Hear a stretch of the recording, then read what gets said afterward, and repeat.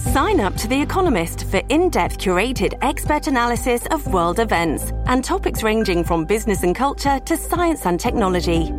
You'll get the weekly digital edition, online-only articles, curated newsletters on politics, the markets, science, culture and China, and full access to The Economist Podcast Plus. The Economist is independent journalism for independent thinking.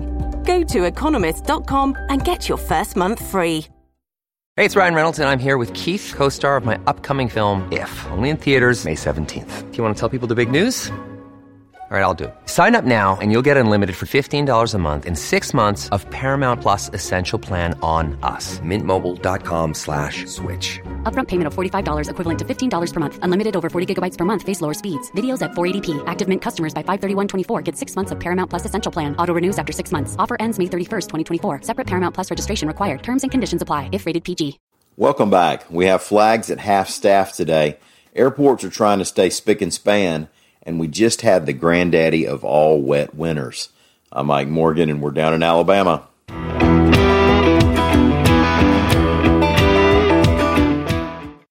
You'll notice that flags are at half-staff today until sunset in Alabama. Governor Kay Ivey ordered the flags lowered in honor of Alabama Forest Ranger James Owen Hall. Hall died last week when his F-250 left the road, hit a tree, and caught fire. He fought fires and helped landowners do prescribed burning and build fire lanes for the Forestry Commission. He was also a veteran of the U.S. Army. James Owen Hall was 43 years old. Now, unless you've been in hibernation since the Iron Bowl, and there are still a couple folks I haven't heard from, you know that this strain of coronavirus that's going around has a bit of a frenzy about it. It's affecting travel, with agencies and organizations postponing and canceling travel to some or all places, which has led to some airlines planning cutbacks on flights, especially internationally. And all that in turn has made the markets jittery over the past couple of weeks. AL.com's John Sharp reports that Alabama's airports are staying busy trying to look after the health of their passengers and their businesses. For example, Montgomery Regional Airport is undergoing its Operation Clean Sweep, bringing in businesses to give everything a deep clean twice this month, giving custodial workers additional training and standardizing its cleaning operations. At Birmingham Shuttlesworth Airport, cleaning continues around the clock, and they're also bringing in outside services to help with deeper cleanings.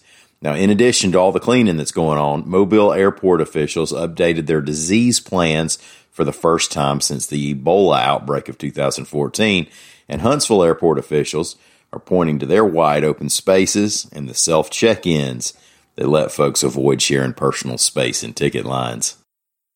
It's Monday in Alabama, and we have a whole nother week of weather, some kind of ahead of us. Once again, we have Lee Morgan in here to talk about what might happen. It's really the least you can do. What else do you think I should be doing? Before we go too far forward, how soggy is Alabama after the winter we've had? This has been pretty soggy. According to NOAA, this winter was the wettest on record, and that goes back to 1895, so it's pretty wet. We're talking about meteorological winter here, so that's the months of December, January, and February. Okay. So 125 years, the wettest one. Oh, wow. Well, fun, yes. So people were right. They weren't just complaining. They weren't. Your mother was right. It was the wettest winter we've ever had.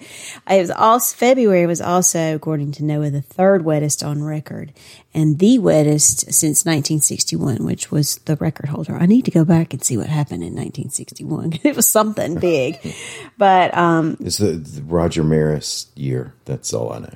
Oh well, was he a rainmaker like that guy from the Braves you like so much? All right. Anyway, this week, unfortunately, we're going to have more of the same rain again. Now, the good news is that they're not expecting like super heavy rain. So flooding concerns are not as high as they have been. The other good news is going to be warm all week. Some spots in South Alabama could hit 80 before the week's over. It's meteorological spring. It is officially meteorological spring. But with meteorological spring also comes the risk of severe weather, and we might have to keep an eye on Wednesday for that, Wednesday afternoon, Wednesday evening.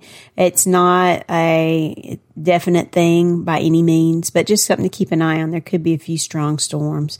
Right now, of this recording, they're thinking hail, damaging winds will be the main threat. So just keep an eye. What part of the state? Well, right now, it could be any parts of the state, especially central, North Alabama.